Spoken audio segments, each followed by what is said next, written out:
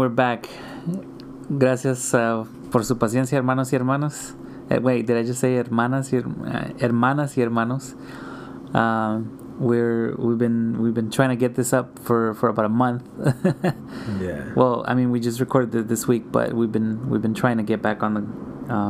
I think you were gonna say on the grind. On the grind? No, like back up in the air on the ground. I don't know. Well, you are listening to Spanglish Seminary. Yes, Spanglish Seminary. It's a podcast centered on la experiencia latina in the church, sobre the space between Spanish y inglés, Catholics y Aleluyas, Latin America y el Norte. And you can find us on Twitter at Spanglish_SEM and both on Instagram and Facebook, Spanglish Seminary. Yes, Spanglish Seminary. So yeah, we did have some technical issues. We ended up having to move our podcast over to Anchor, which is a free podcasting platform. It's the best way I can describe it. It's like Twitter for podcasts. You can actually, like, if you're listening through the app, you can clap. There's a button to clap in the middle of like certain, if you're hearing something you're liking, certain sections, and we'll hear it and other people will hear it as they listen. And then also you can send us voice messages through the app. So if you follow Spanglish Seminary, and there's something that you liked or something that you disliked, you can send us a message right through the app, and we can transfer that over and play your message and reply to you in another podcast episode. So that's something that's awesome that I'm looking forward.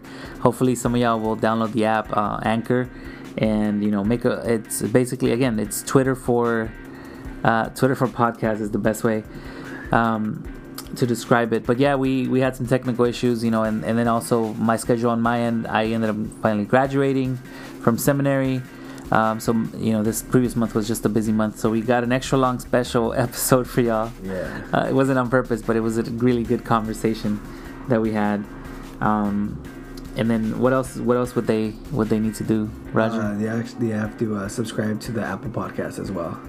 Yeah, we had some issues with that in transferring over with Anchor, so you might have to delete the subscription that you have now, and find us again on Apple Podcasts and resubscribe. Yes. Just to be sure, or you can follow us on Anchor as well. We'll be available on all media forms. Mm-hmm. So what was different about this episode? We had a co-host, and the co-host's name was David Jaimes. David Jaimes. He was here. He was the second episode of last semester / season. He was. Yeah. So he was. We did the mestizaje episode with him, and he was gracious enough to ask his professor if she would come along for an interview on Spanglish Seminary. And so Dr. Magallanes graciously gave us her time to do it. And so her name is Sofia Magallanes, and she's an assistant professor of theology and biblical studies at Life Pacific College. She has earned her BA degree in biblical studies from Azusa Pacific University, an MA in biblical studies from APU, and an MA in theology from Fuller Theological Seminary, and a PhD in divinity with an emphasis in Hebrew scriptures / Old Testament from the University of Edinburgh. She kind of talks about her journey a little bit as well. So she specializes in Hebrew poetry and wisdom literature, Old Testament studies, theology, and Hebrew and Greek. So it's really exciting, the conversation. We were going to have a conversation.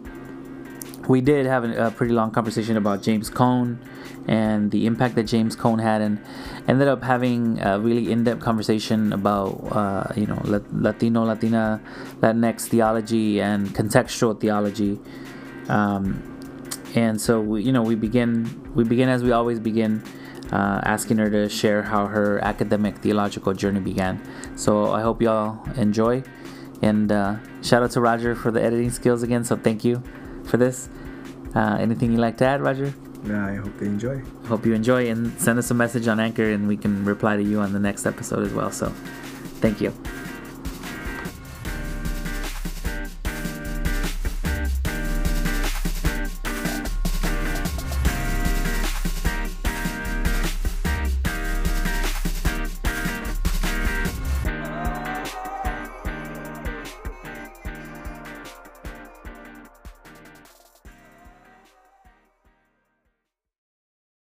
Thank you for having me on, Juan and Thank you. David. Um, I'm just a locally grown, I guess, theologian. I don't want to toot my own horn or anything, but I my theological journey started really young because my parents grew up. Well, they raised me in kind of like half of it was strict old school Pentecostal church, and then the other half was kind of victory outreach kind of mentality. Like I grew up in basically Cholo church, like half of my life, and then old school, very legalistic Pentecostal the other half of my life. And so uh, when I was around 12 years old, I went to my first youth convention, and I heard the testimony of, I think you know him, Reverend Dr. Isaac Canales. Yes. He used to be the head of the Hispanic Studies program. When it wasn't Centro Latino, it was Hispanic Studies program at Fuller Seminary. And so this was like 1992, which was the same year of the LA riots. And I grew up around the corner from where the Rodney King beating actually happened. I grew up in Pacoima, and it happened in Lakeview Terrace. So I remember it very, very well. But it was that summer that I went to this youth convention, and I heard Dr. Canales' testimony where the Lord rescued him, and he ended up, like, he was this high school dropout, and then he ended up getting into college and then going to seminary and getting a PhD in divinity. And I heard that as a 12-year-old, and I thought, I want to do that. You know, if God can do that with somebody who didn't even finish high school, like he can use me, and I can get my PhD in theology or divinity. But it didn't come really easy because during, like, from age 16 to 18, I was in a very deep faith crisis where I even abandoned the faith for a little bit. Like, I knew I had some experiences that God had, like, definitely things beyond my rationality. Like, I couldn't explain it. That I knew that God had captured my heart, or what I was calling God had captured my heart, or something had happened to me experientially. But being in a very large LAUSD high school where there were like 3,500 people being bused into this one little high school in Van Nuys, California, it really rocked my faith. I had people asking me questions. There were people who spoke, well, there were students that spoke over 13 different languages at that school. And I encountered a lot of different worldviews, and so for about almost 3 years, I let go of everything that I ever knew. I abandoned all faith and all presuppositions as much as I could. And I became really hungry. I almost flunked out of high school because I would read philosophy books or world religion books, and I wouldn't do my homework. But when I was 18, I came back to what I would call Christian faith, because there was a time where I'm like, okay, let's say God does exist. How do I know that he's actually the Judeo-Christian God? And so just having to deconstruct and then reconstruct, it was a very long journey. But by the time I was 18 years old, so by the way, I'm number 6 out of 7 girls. My dad's from Juarez, Chihuahua, Mexico, and my mom is from East LA. And they, like I said, the Lord rescued them out of the gang culture. Like, they weren't involved in gangs, but that's where they got all their drugs. And that's where all their cousins and brothers were involved. And so my parents have a radical conversion story. And they had they're very old school Pentecostal. They wanted me to just go to LABI. They just wanted me to go to Bible college. And I had gotten into Azusa Pacific University, and they couldn't understand why I would even want to go to a university if if all I was going to do is study Bible. And then even the first day that I went to college, this was 1998, my dad dropped me off. He was all mad because I made that decision. And he said, as soon as you get a boyfriend, I'm going to stop paying for your college, because why should I pay for you to be a wife and a mother? You know? So yeah, that started my journey. Okay, Sophia. So you talk about your dad and kind of the boyfriend thing and theology. How has you as a Latina growing up in a Latino kind of Pentecostalism, how have you managed to move up not only in your studies but in the church, in influence, and even learning more about Scripture and our tradition? How has that experience been for you as a Latina? It's been hard, to say the least. So that first day that I was dropped off at Azusa Pacific, it's just branded in my head. And actually, Gabe Villas was one of the first people that I met. We were at the health center trying to like turn in our immunization records together. And yeah, I mean, he was just like fiery from the get-go.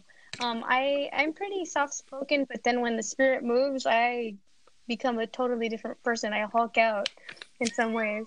But yeah, like that first day, I need to backtrack a little bit from that, because 2 weeks prior to that, my dad was giving a campaña. He was like, he was preaching. He was sent down to Puebla, Mexico, and my mom doesn't like to get on airplanes. She's never been on one, even now. This was like back in 1998, 2 weeks before I went to APU. My dad preaches and my mom sings, and they kind of do these like evangelistic campañas. And she was supposed to go down there with him, and I went instead. So it was like 2 weeks. I'm there, I sing, my dad preaches, and the people down there are ready to give me a church plant. So the Pentecostal thing to do is to say, this is of the Lord. I'm just going to, me, 17 years old, I'm just going to stay there and become a pastor down in Puebla, because that sounds like the best thing to do. But I knew specifically that nobody had ever taught me that you're supposed to apply to as many colleges as possible, or how to fill out a FAFSA, because nobody in my family had ever gone to college. So I only applied to APU, and I was just like, I got it, and I don't know how I'm going to pay for this, but apparently my dad's going to stop paying for this, if ever I should, be a woman and want to. Yeah. So was it at APU that you started to be more serious about the Bible, about hermeneutics, or did that come later? Okay, so the weird thing is, like, I knew, like, I had the pipe dream of when I was a 12-year-old to do theology, you know, and like, I was like, but I still had that guilt of like, maybe I should be a missionary. I should do. And so it was really confusing for me, because I just turned down the very thing that I'm supposed to be aspiring to, in order to go to school. And so I got in, and I knew that God wanted me to be at APU. And so I turned the church plant thing down. My dad's angry at me. I don't even know how I'm going to get into housing. I get there, my roommate's really racist. I'm a light-skinned Latina, and one of my roommates was amazing from San Diego, and the other one was not so amazing. And I cried every day and went to the chapel every day. But it's one of those weird things. Oh, so I was there, and I was a Christian ministries major, and then I realized I couldn't stand any of my Christian ministries classes because, like, all the stuff was outdated. Like all the resources were outdated, and like they were writing for people back in the late 80s, early 90s. Yep. And here I am at the turn of the century, and I'm like, okay, am I even going to be a youth pastor? Am I going to be a pastor? Or what am I going to do with my life? The one class that I loved was biblical studies. It was my introduction to the Bible, and it was called Exodus Deuteronomy. And I remember being angry because it deconstructed my theology once again. I had just barely started coming back to the idea that I believe in the Christian God again, like for sure. And then all of a sudden, I couldn't give any Sunday school answers. And the anger turned into freedom. And I refer to that point as I went to the dark side. I became a biblical studies major instead of a Christian ministries major. Yeah, that's yeah. That was probably radical for APU, right? Or at that time. Well, for me, like back in the day, like I was just so scared of like losing my faith again. Especially because of the guilt. That's the weird thing. It's like there's a lot of shame, there's a lot of guilt of like not believing the right things in the right way and all that. But I remember my Exodus Deuteronomy teacher made it okay for life to be ambiguous, for the Bible to be ambiguous, and just to like embrace that.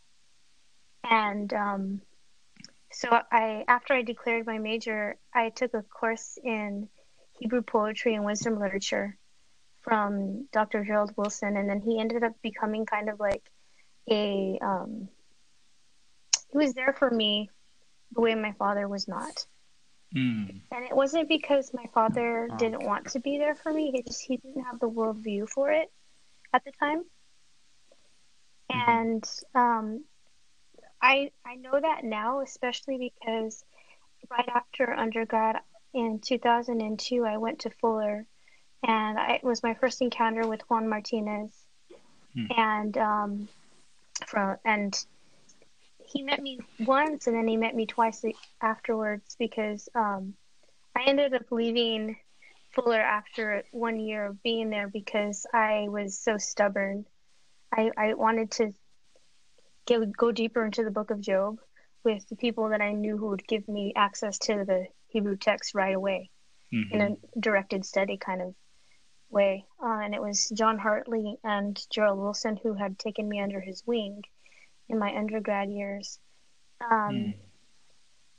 But Juan Martinez, when I met him, he told me that I shouldn't be so resentful towards my father because he just does not have that worldview, and I need to be patient.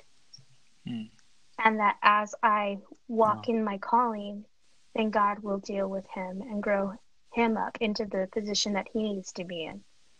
And he wasn't wrong, because 20 years later, my dad is preaching from the pulpit that we're not preaching the full gospel if we don't let women preach. Amen. Yeah, and it took a long time for him to get there, but he's, I mean, I wouldn't say that he's like a hardcore feminist, but he's an egalitarian for sure. Yeah. I wonder what the impact of some positive male role models can do in the future of the Latino church, and that what's happening, and we're seeing how the Latino church or the Latinx church, that it's so complicated, our relationships among genders. And I mean, how I bet that wasn't the first or the last time that you've had to encounter difficulties with men, and you even went all the way to Scotland to study and kind of really dig deep there and do your PhD work. Tell us more. Why Scotland and what is SoCal Latina? Even for Latinos, like I would never think of Scotland. So that's how much I know of the world of theology. But man, what was that like?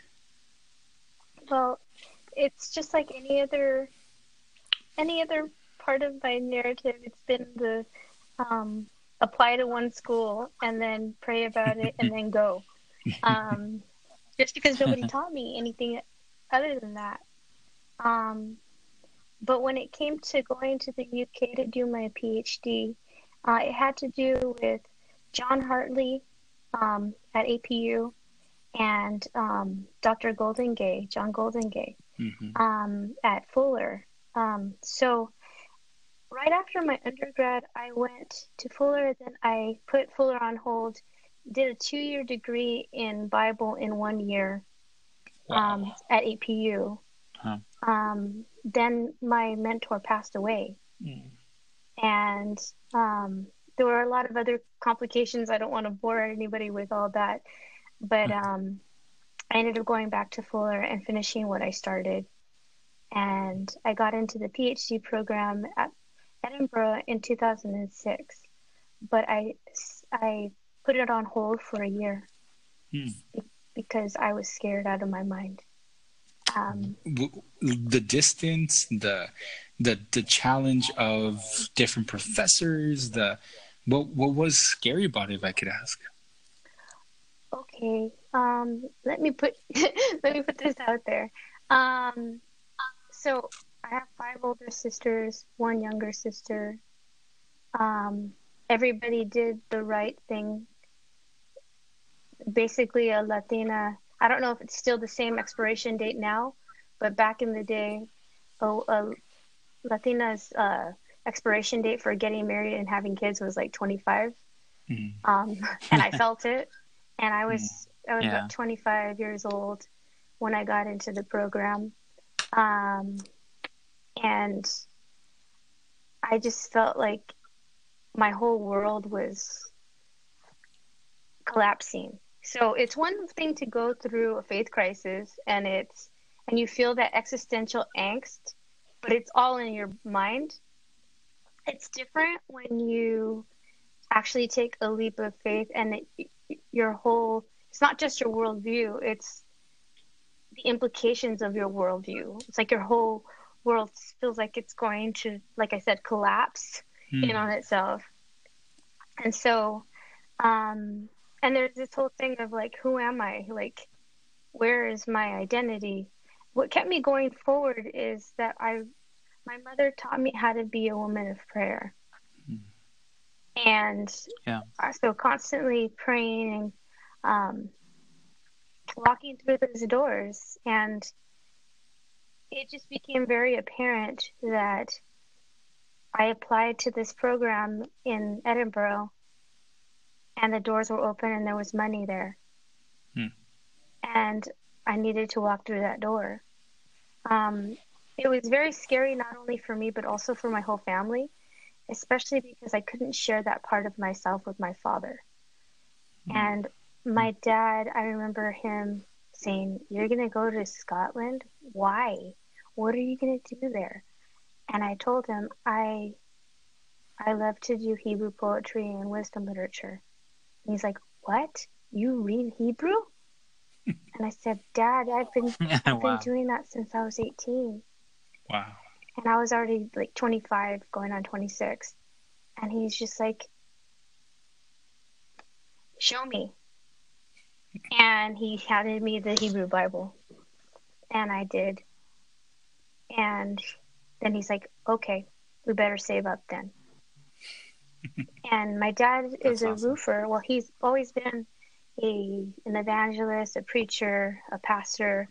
But because he had such a big family, he not only supported the 7 of us girls, but also his extended family. Like he has 12 brothers and sisters that he brought over from Mexico. And so he's always just been working super hard his whole life. He went to La Facultad de the Foursquare Theology with the School. Foursquare, yeah.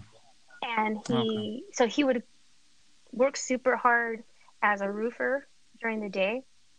He'd go to Bible school, and then he would study to preach at least twice a week. And so, like, he taught me how to study. Basically, it's kind of funny because out of all of my sisters, I'm the most like him. But he didn't have the worldview for that. Wow. You know, so, but he ended up getting one of those reward programs.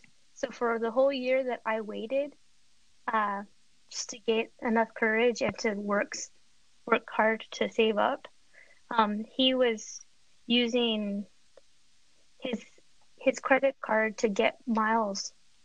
He used it for his business. He got a business credit card, and he ended up getting enough miles for me to make my first trip to and from Scotland. That's great. That first year. Wow. Yeah. That is a beautiful story. I mean, I'm inspired. No, but that's just hearing that and hearing about your mother and prayer, and about your father. It reminded me of this quote. I was looking for a Sandra Cisneros quote the other day, and I ran into something that she mentioned about Latino culture. I think it was specifically Mexican culture, but I think it applies to all Latinos, that we don't realize how matriarchal Latino culture is as well. And hearing about your mom and prayer, and I don't know, the Pentecostal me comes out and can't think of just the Spirit in humility working in the background and all those things, and prayer, and moving us towards all that. So just that is a great story.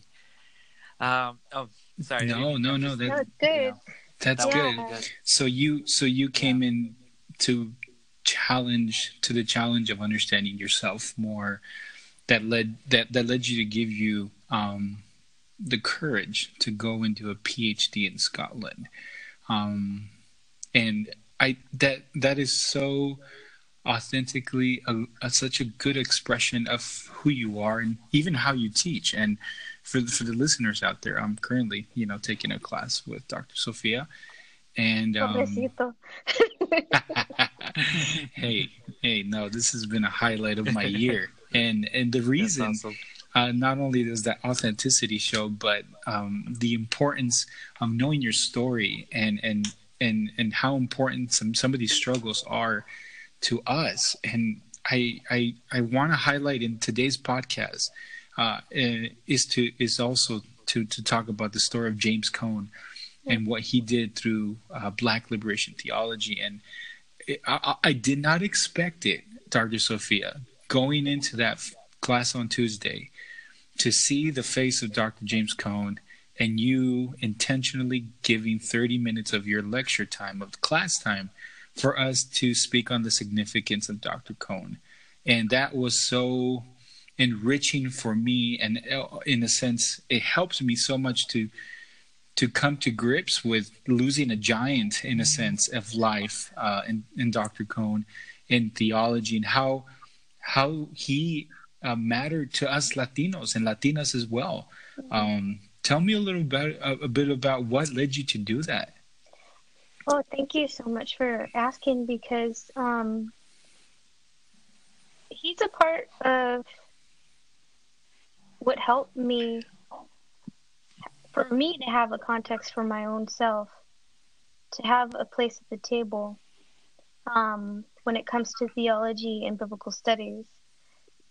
Sometimes in the academy, people look at me and they say that I'm insightful, and then there are other people who just don't get it because I provide a different perspective. And it's just been a mixed bag the whole time, but I've always had that motivation of I'll show them kind of thing. I have that drive, but before I even get to that The first time I was ever introduced to James Cone was when I was a sophomore at college. And my teacher was a Mennonite PhD student under Glenn Stassen at the time at Fuller. And he was very intentional on how he taught theology. He not only exposed us to some essays or some excerpts from Dr. Cone's work, but also one of our textbooks was called Narratives of the Vulnerable God. And then also reading a little bit more of Jürgen Moltmann and even some of the works of Dietrich Bonhoeffer. They all kind of go together. And I don't think that people understand the impact not only of James Cone, but Black theology in general. That we wouldn't have people like Bonhoeffer and Moltmann if there was not an exposure to Black theology. And even Bonhoeffer had written about his exposure to the Black Christ when he was in New York during one of his his trips to the United States. And so I don't think that we would have a lot of the writings of the Confessing Church or even that shift in mainstream German school theology if it had not been for the African American voice. Yes. And so what I'm tired of is that people treat contextual theology as if it is a pet theology or it's not a part of the greater history and shift and even the future of theology. Especially these past 15 years, I would say that I've had to understand that it's not just that I have a right to come to this table, but actually that what God is doing is he's putting things, it's the idea of justice. He's making things right again. Yes. Where if we're all being really honest with ourselves, all theology is contextual theology. Yes, ma'am. Come on. Even biblical theology. And so, like, that's part of the reckoning. It's not just, like, putting one group over another or adding more voices. It's just, it's kind of dismantling these ideologies. These, what I say is, they're kind of like the principalities of darkness. They're the people, it's a part of the enemy's trajectory to keep people oppressed and to keep people from knowing Christ in his fullness. And so for me, whenever I'm in a context to either teach or preach, I take that very seriously because I do believe it's a part of spiritual warfare. It is casting down every imagination that elevates itself above Christ. And the thing is, we don't hear that enough in, I would say, our traditional or everyday Latina churches, because liberation theology and this notion of reading theology through the lens of helping the poor and the oppressed, knowing that that's a tradition coming from also Latin America as well as here in the U.S. through Black liberation, through James Cone and womanist theology. Why do we continue to silence maybe or be ignorant of this such empowering theology that could help us? What have you seen or what have you read, Dr. Sophia? Why is this stuff not getting to our churches? Well, one thing is that there's a fear of becoming Catholicized or like basically returning back to our Catholic roots. And I think there, especially in the evangelical and Pentecostal context, there's that fear.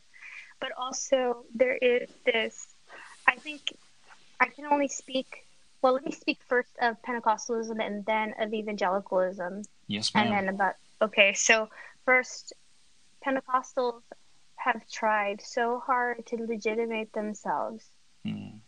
as an actual, like, I guess, orthodox, quote unquote, orthodox movement in this past, especially the last 50 to 60 years. And with that, we've taken on, whether it's Latino or white Pentecostalism, it's taken on white evangelicalism as its, I guess, cloak of legitimacy. And with that is a negation of what the Pentecostal movement is, which is basically, like, it started out as a pacifist movement. I don't know if you knew that, but also as a multicultural and global movement, as well as an egalitarian, dare I say, feminist movement, because of the empowerment of the Holy Spirit of both men and women from the onset. So, like, with all of, like, the roots of this movement, they've all kind of been pushed aside for the sake of legitimacy. And what do you think that is? What's pushing us aside? I mean, is it white supremacy? Is it patriarchy? Is it this fear of leftist Marxist similarities, or are maybe, Dr. Sophia, are we just not sharing this enough to inquiring minds like you in schools like APU that were given a cone book that, that started this and this desire to understand how God is close to the oppressed? Well, that brings me to now that I've already spoken of what I think is wrong in Pentecostalism in the United States, let me move to evangelicalism. Vamos. That very much, evangelical has become synonymous with what it is to be a right-wing Republican American. Mm-hmm. And it's been like this for a long time, but now it's even more polarized. And I think that at this point, I don't know about all the Pentecostal institutions, but the one that I work for, we're reevaluating what it is to be Pentecostal. We no longer have this idea that Pentecostal and evangelical are synonymous anymore. Wow. And what are some of the markers that you guys are using, or metrics that are differentiating Pentecostalism and evangelicalism? Well, for us, at least the Foursquare Church and our Foursquare institution, for better or for worse, my institution is kind of setting that precedent. We have this idea of a progressive Pentecostalism, where the Spirit is moving, where we sense the Spirit is moving, in keeping with what we see as Scripture, is to move forward to encounter, not only encounter, but to look to our global brothers and sisters inside and outside of the United States for guidance as to, like, it's not just that the Spirit is moving in the United States. The Spirit has been moving upon all flesh, male and female. And I would say, and everything in between. Sorry, maybe I'm a little bit too progressive, but I'm just saying, our priority as a Pentecostal institution is, yes, Bible, not sola scriptura, Spirit and in truth. We're called to go forward in spirit and in truth, and to be worshiping God in those two things. And our challenge has been, what does Scripture say, and where is the Spirit moving? And it's different. It's making us differentiate ourselves from what's happening in the public discourse in the United States, American evangelicalism. And which basically, like I said, the problem right now is that it's now synonymous with Yes. Yes. a certain movement instead of finding unity and diversity.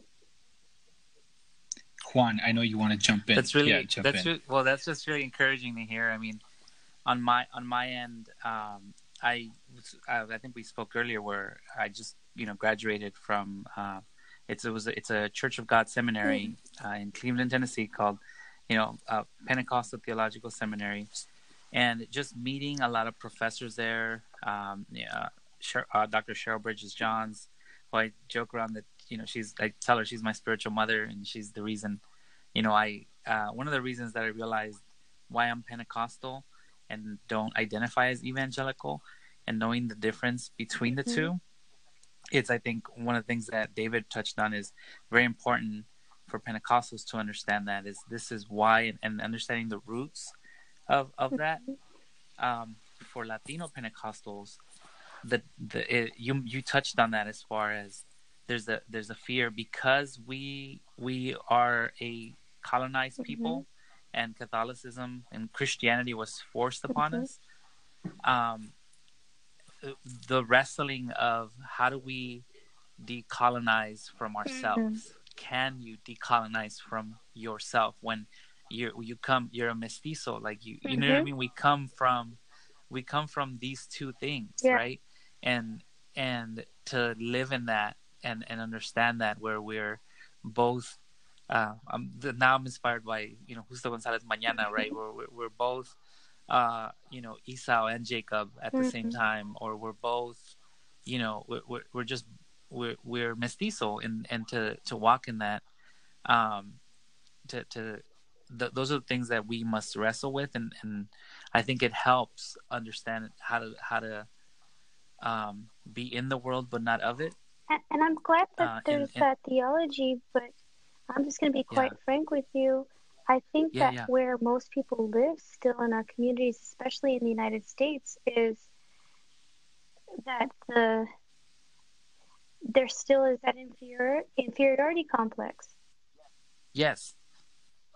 No, yeah. So that's where I was, where there's definitely a disconnect with the academy and the local, like either classical Pentecostal church or the local storefront church, or there is a disconnect.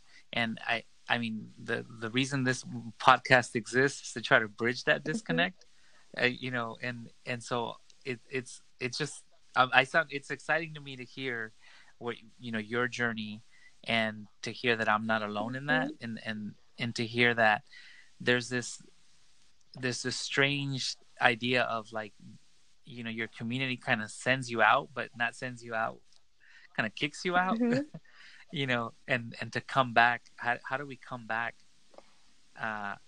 to be faithful within, like I've decided to come back within my own tradition, and try to dig a well there,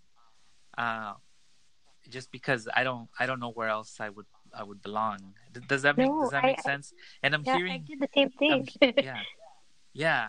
And I'm hearing that from you, and so that's why it's inspiring. It's exciting to hear. Hey, no soy el único loco, not that I'm calling you crazy, but it's okay. I've been there's definitely no. It's like I don't mean any.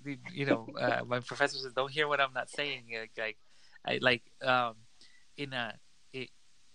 It's inspiring to see that you're going into it full speed ahead, and I'm ready to learn as far as on my end.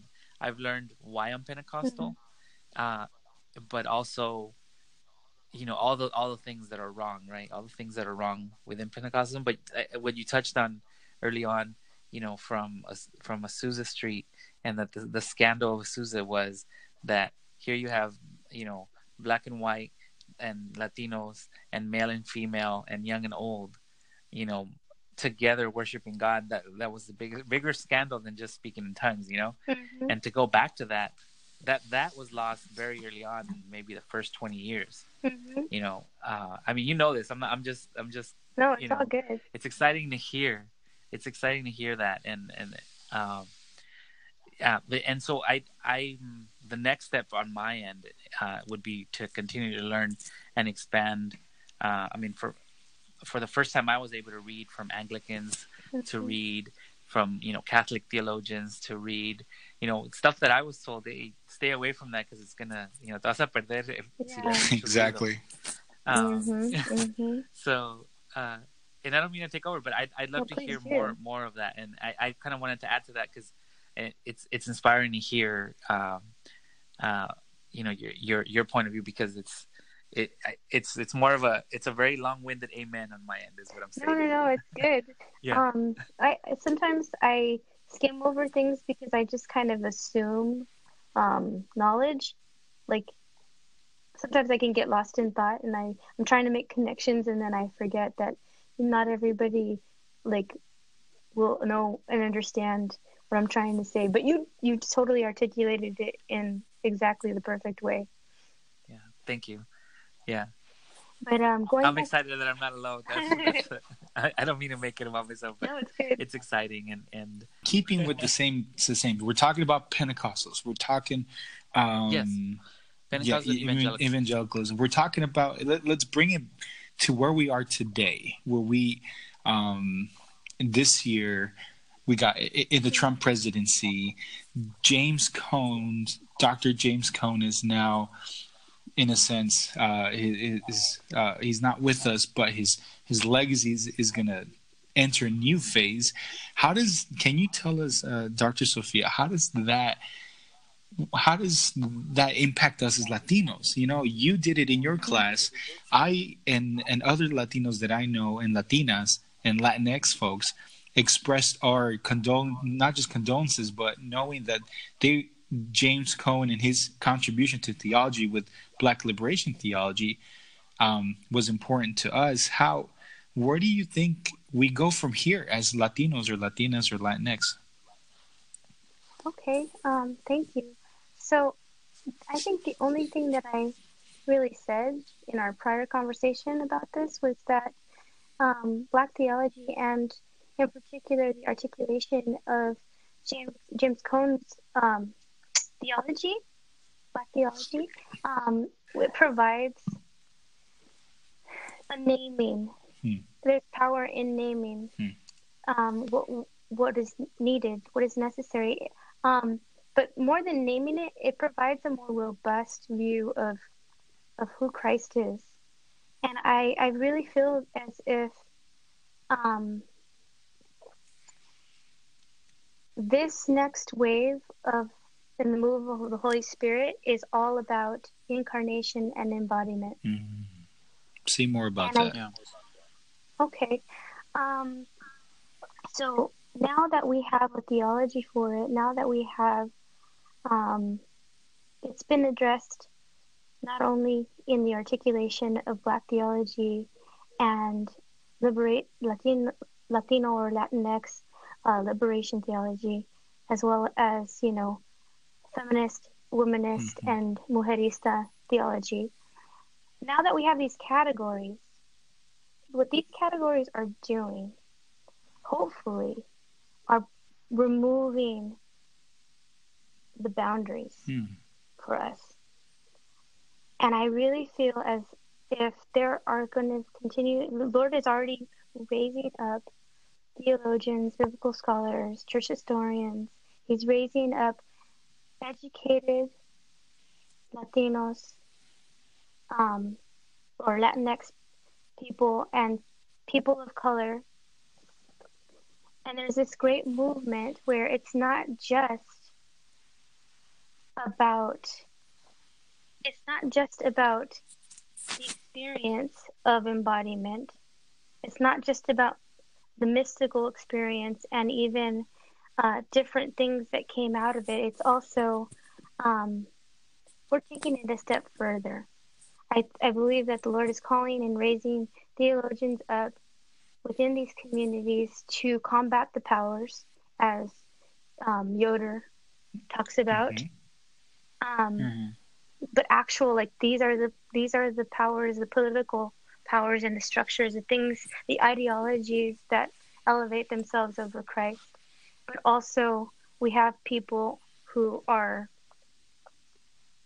not only being educated to fight in that arena, there also are people who are called into politics and into the local church. So we need people on all fronts. Mm-hmm. And I really do feel as if that this movement is about providing, like, I'm not just talking about like embodying ideologies. What I'm talking about is, as we cast down these imaginations, as we change the way we practice, as we actually are salt and light in all of these arenas and in our local churches, we're going to be breaking down the boundaries between Latinx church, Black church, white church. I really feel that the Lord is trying to make his body whole again. And so this without blemish idea is not, we think of it in a very Greek way of to be without something. We think of perfection as the absence of something instead of the presence of wholeness. And I do believe that God is calling us to that wholeness, this mosaic of his flesh. It's beautiful.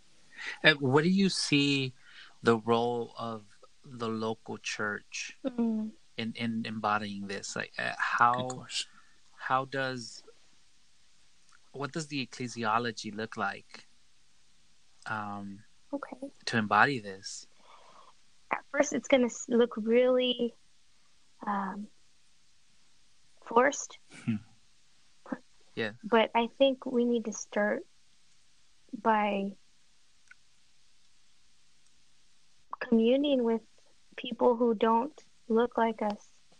And I know it's a little bit different because, like, I know that we have in our Pan-Latino or Latinx community, there's so many, like, we have different cultures. It's multicultural by nature. Yes. And we're all unified with the language. But I think even in the United States especially, I think we still hide behind that. It's my family's church is not perfect, but there's something that I do know that was of the Lord and not of them. Because if I'm being quite honest, we're racist because it's comfortable. It's comfortable to, like, hey, we're multicultural because we have Salvadoreños and Guatemaltecos, and, like, it's not just Mexicans. Yay, we're multicultural. But what I really said, I felt like, wow, like, God surprised me by doing something with my parents, by having them go down to a Mexican prison and to Mexico outreach with African American brothers and sisters, doing their jail ministry with white and Korean brothers and sisters. So, I'm sorry to interrupt. Can continue? No, it's okay. Yeah. No, like, this wouldn't have been from them because they don't think that way. But the Spirit was moving in that way. And what popped in my mind right now is, Dr. Sophia, you probably could attest to this. There's a lot of us Latinos, Latinas, Latinx that are not part of the church anymore, that are tired of the church, tired of what is happening to Latinos and Latinas here in the U.S., tired of the racism, the misogyny, and the poverty. The last thing we want to do is read scripture. The last thing we want to do is hear from theologians about what could be. How do you do that? You teach undergrads. You teach in many places. What's inspiring people, or Latinos, specifically Latinas, Latinx folks, to engage in this conversation and to embody this, what you're talking about? Okay, thank you. That makes me very excited because when I first came back from Scotland, I felt a little displaced. I felt like I needed to now relearn what it is to live in my own community. And I thank God for a small group that I was giving a Bible study, and the people who ended up coming were young adults from 4 different Latino churches that they didn't speak Spanish, and they were going to college, and they were about to lose faith, but they still kind of wanted to explore the Bible, and just providing. It was just organic. They came over to my parents' house. They ate their food, and we just went through the book of Galatians together. And so, I mean, it grew from only like early 20-somethings from my parents' church to them inviting like all the different people from their college campus to come to our house to duke it out, to come and really like be honest about scripture. And I think what happens is that there just needs to be a place. I think that if we're being really honest, it's not that we don't want to go to church. It's just that we know that the way church has been done is fake. Wow. And it's not powerful for us anymore. And a lot of that legalism that the older generation of the Jesus movement like complained about, it's there now. Like, yeah, I may have grown up in Cholo Church where people were being saved and delivered from drugs and alcohol, todo tatuado, everything. Like, they didn't have to change, but God was moving in their lives. Then all of a sudden, fast forward 30 years, and they're so legalistic. They have church down to a system. And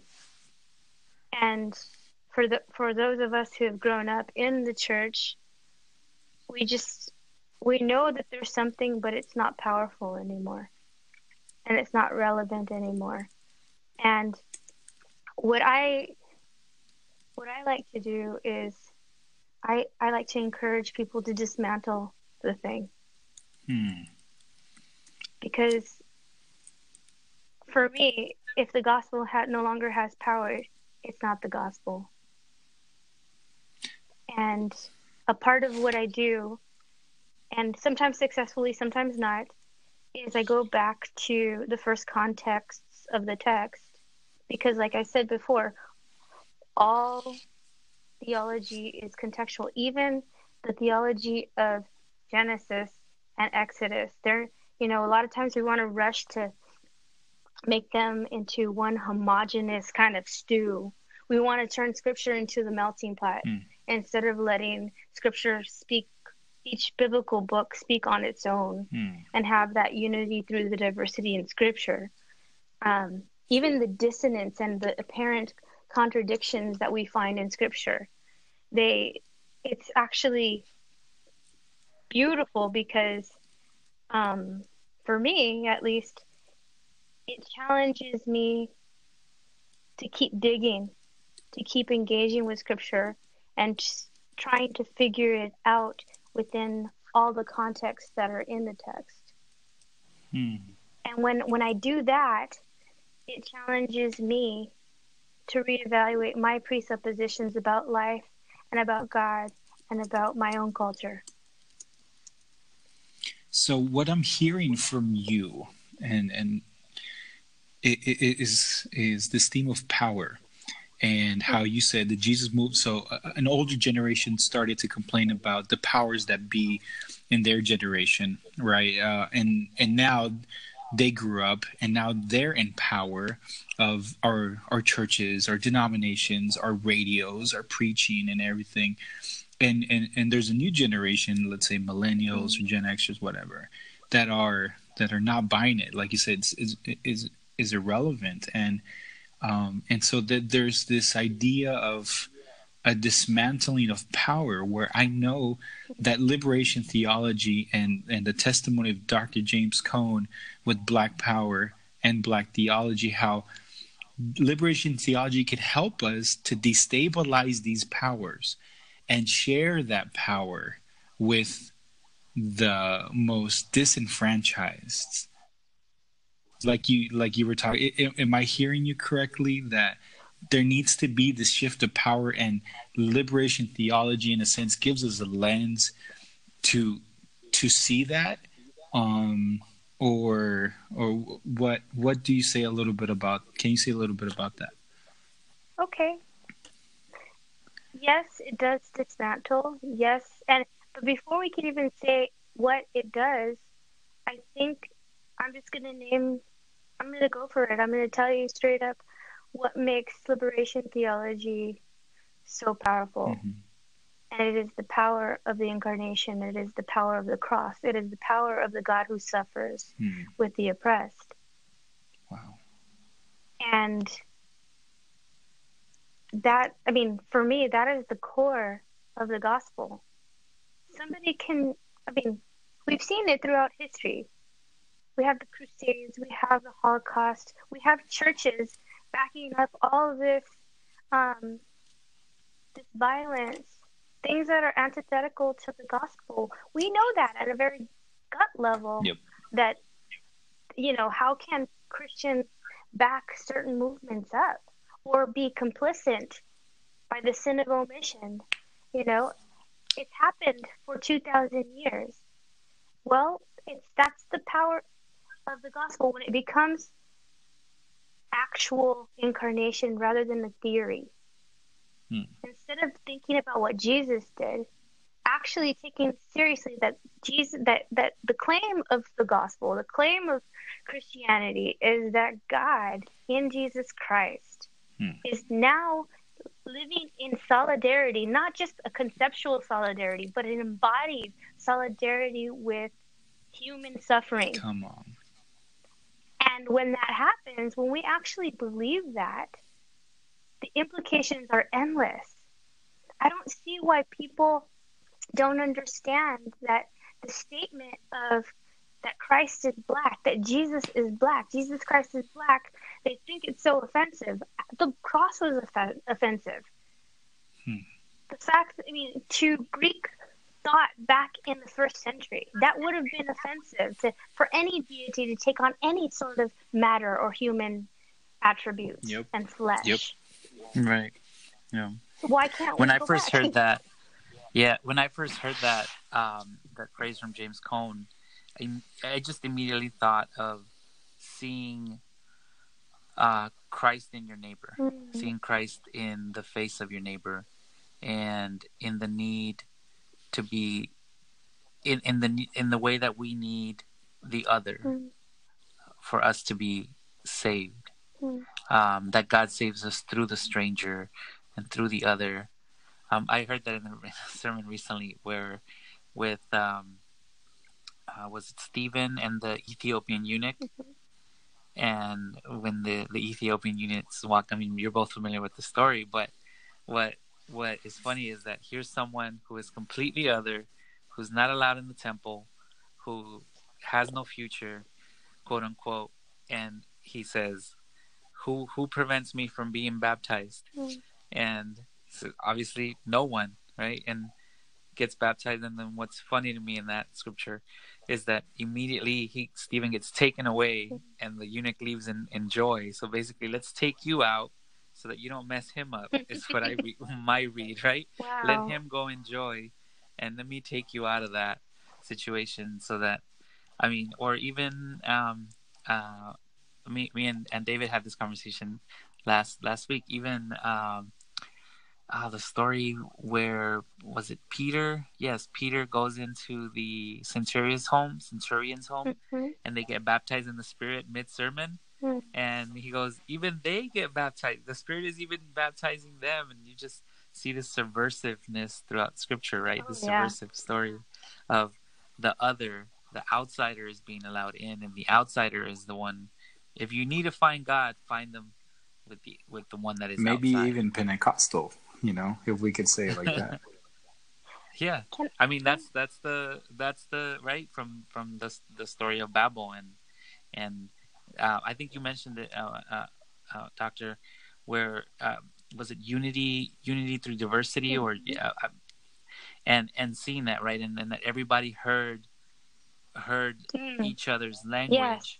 So each other's native contextualized. tongue. Yeah, it was contextualized, right? And everybody heard themselves. Yes. Everybody, and it wasn't a separation of like we were all going to speak the same language. It was the fulfillment of the promise that through our differences, we can be fully who we're called to be in Christ. Yeah.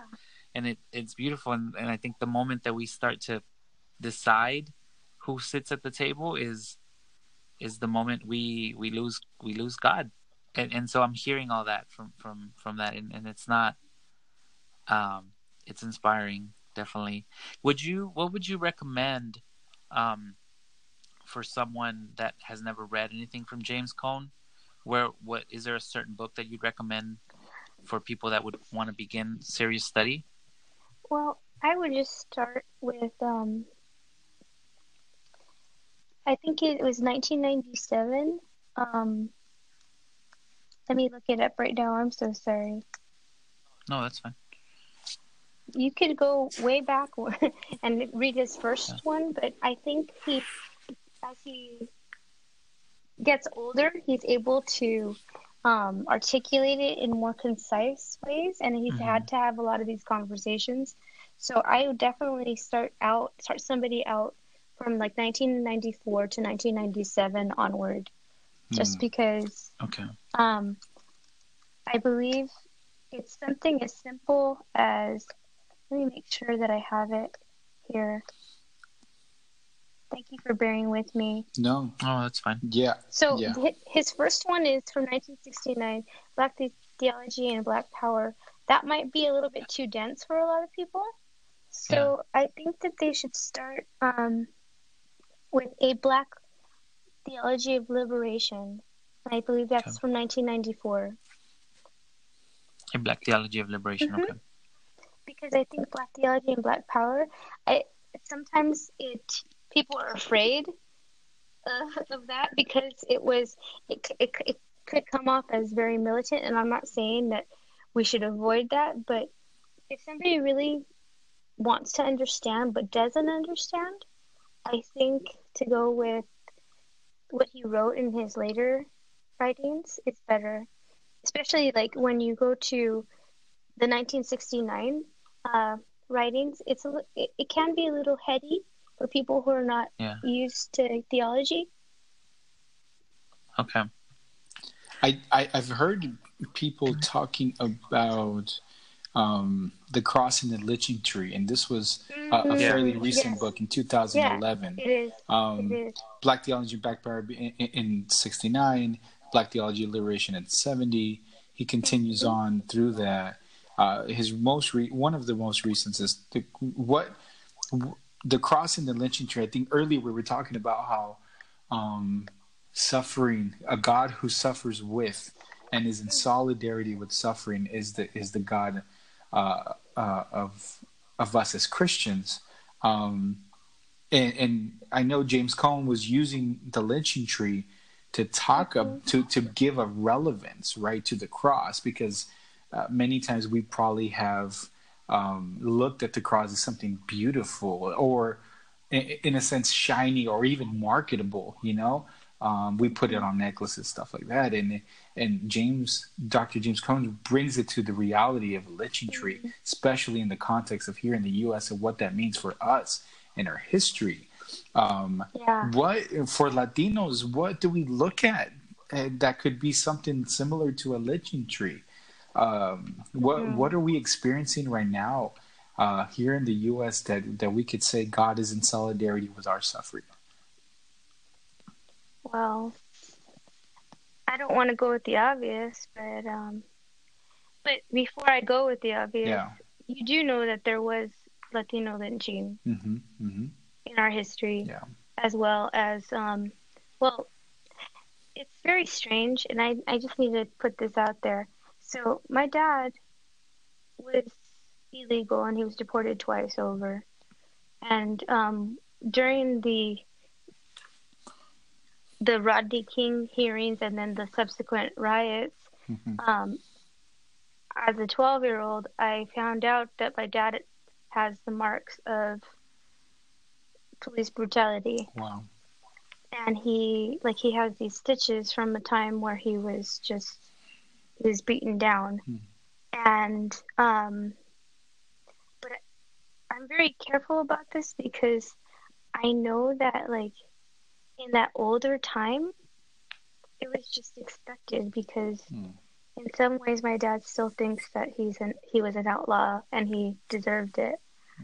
Um and it's really strange. I don't know how many Latinos are like this or identified like this, where my parents are Republicans, and so for them to speak out against the president is unheard of. Yep. Hmm. And so there's this weird tension going on today. Um, Back in the 70s, well, late 60s and 70s, where my dad, when he crossed over those first two times, um, that was just what happened, and you could avoid working in the factories and working out in the fields, which my dad did both of those things before he became a, a roofer. Um, I'm I'm tiptoeing around this because I do know that the Lord Jesus is in solidarity with the oppressed stranger. Hmm. It's so obvious, Yes. but at the same time, I don't want to um, I don't want to equate that with the cross. I know it sounds really weird, No, I but understand. I understand what you're trying to say. Yeah. like I don't want to minimize Yeah. what's going on today, Hmm. but at the same time, I don't know if it's the same as lynching. Hmm. Hmm. Well, I mean, for a recent story that has, I don't know if you've heard it. That there was this indigenous Guatemalan that was killed by ICE. Yeah. Claudia Gomez Gonzalez, Mhm. excuse me, Claudia Patricia Gomez Gonzalez. I really want her name to, we need to say her name. She she represents a violence that is directed at a people that is vulnerable in our nation, and those are the migrants that are fleeing Mhm. from their own violence from their countries, looking for a better opportunity, and they come here and they get executed like Mhm. cold blooded. For me, and you could have a different understanding. For me, I see that I see God there.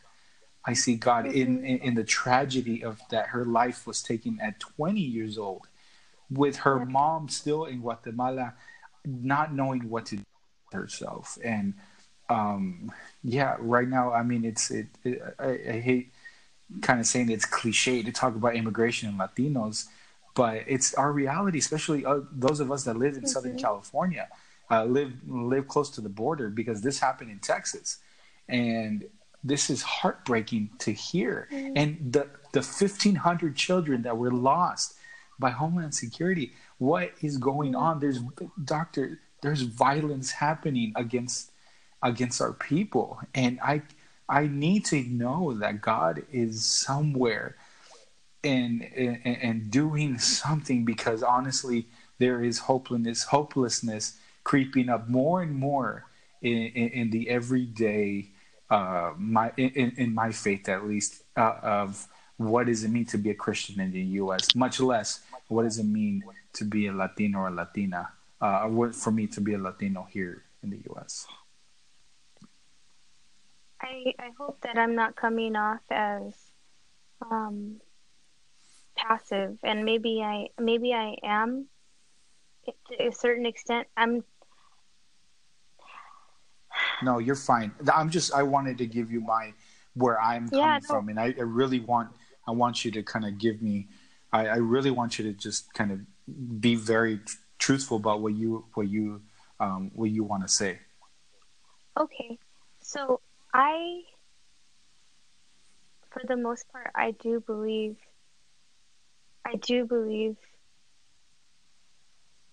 the same in the way of that all oppression is experienced. Well, like, okay, for instance, the first time I ever really thought about God feeling and suffering with the oppressed and with the suffering of humanity was back when I was 21. No, I was like 20, and I was reading about the narratives of the vulnerable God, Mm-hmm. and I remember feeling that God will never know what it is for me to be a woman who's been molested at a very young age, or to see all the domestic violence that I've seen some of my older sisters endure, or all of these different things. So I maybe I'm so stuck in my head right now, but Mm-hmm. I don't want to dare say that. I just need to explore the nuances of it, Yeah. because Yeah. I do believe what you're saying is true, Mm-hmm. that in the way that all oppression is redemptive because Christ experienced it, Right. and that the cross is Christ entering into all human suffering. Mm. But for me, I'm trying to figure out, no pun intended, how this all fleshes out. And I'm not saying that there are gradations of suffering. Mm-hmm. It's just that Mm-hmm. I'm trying really hard to, like, I probably wouldn't want to just take James James Cone's theology and then rework it for the situation. Mm-hmm. I almost feel as if, as Latinos, we need to start organically outward, because it's not what you're saying is true. The principle is the same. Mm-hmm. The principle of Christ in solidarity with the suffering of the oppressed. But I think that we shouldn't rush to a one-to-one correlation Yeah.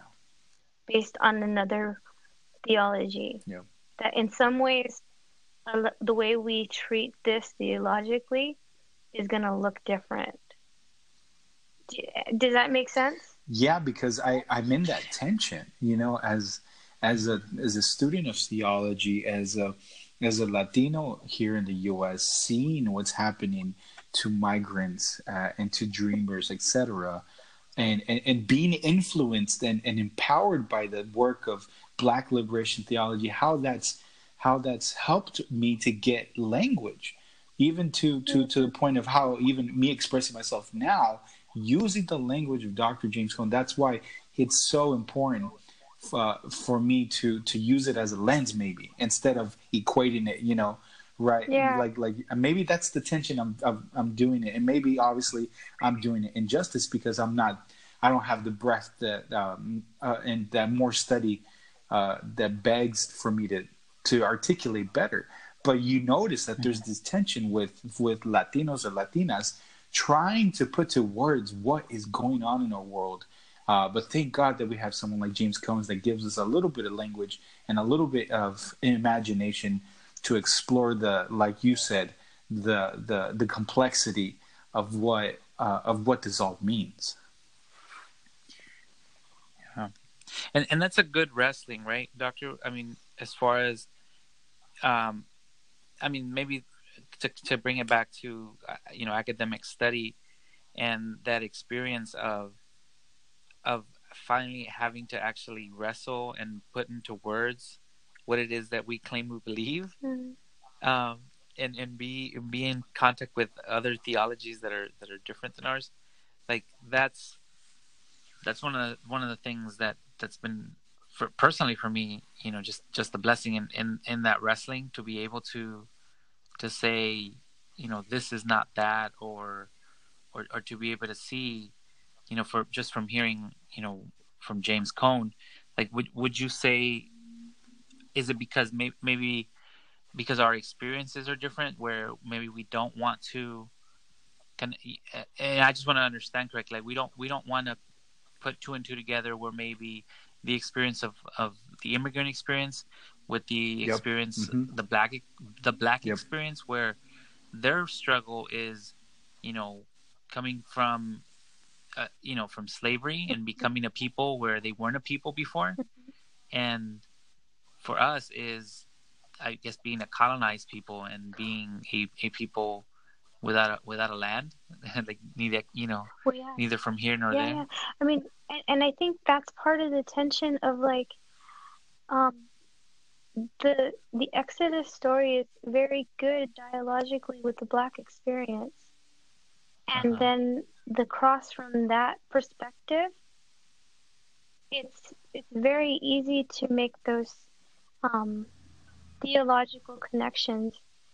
And I'm not saying that the cross is irrelevant to our experience, or it's just that I think that we really need to be intentional about sorting through all the narratives of Scripture and trying to have them in dialogue with the nuances of our experience. And you're right, like some of the reason why I'm having such a problem articulating, or I guess what I feel like I'm without words, like I cannot do justice. I don't want to hijack another people group's theology. Yes.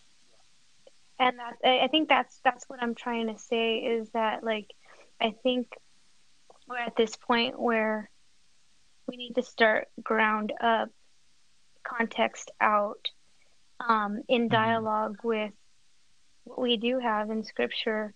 That is, I mean, I think that's part of what I'm trying to say, is of like, there's such a diversity in Scripture. There's no go-to for all people groups. I think what we're dealing with is kind of like, we're the Canaanites, at least to certain people's theologies, and trying to like reclaim what our identity is in Christ, and knowing. So that's the tricky part, is like having a theology that's not reactive,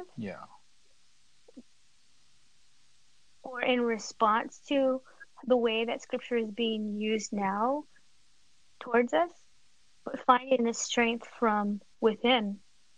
And I think what I'm trying to figure out is, what is the proper starting point? I have a hunch. The hunch would be, all the laws about the stranger. Yeah. But the way that pans out in the gospel is going to look different than the Black theology. I mean, like, I hope I'm not oversimplifying. I just don't want to I want to make sure that I'm not like minimizing other people's experiences. Yes, and I think that's appropriate because, well, not even using the word, because I don't want us Latinos, Latinas, Latinx to be appropriating Black theology and using it in a way that it should not be used. And maybe that speaks into how we must be a lot more knowledgeable and in more solidarity with our Black sisters and brothers that are doing their work. And because they were a people before they came here to the U.S. shores, they were a vibrant community in Africa, but because of the violence of slavery, the slave trade bringing them here, there was there was a they had to do with what they had. And for us Latinos and Latinas, like Juan, you were saying, I think we're expressing Mhm. a, uh, a complex conversation right now of U.S. Latino, Latina, Latinx theology. I think that's what's happening right now, because we have the tradition of Latin American theology, that has come from Gutierrez and has come from René Padilla and Samuel Escobar, but nothing that could, nothing, at least recently, or maybe you could tell us, that is can speak to our condition here as Latinos, Latinas, Latinx here in the U.S. And I think I'm so thankful that we get to talk to you, because you're on the forefront of that, right?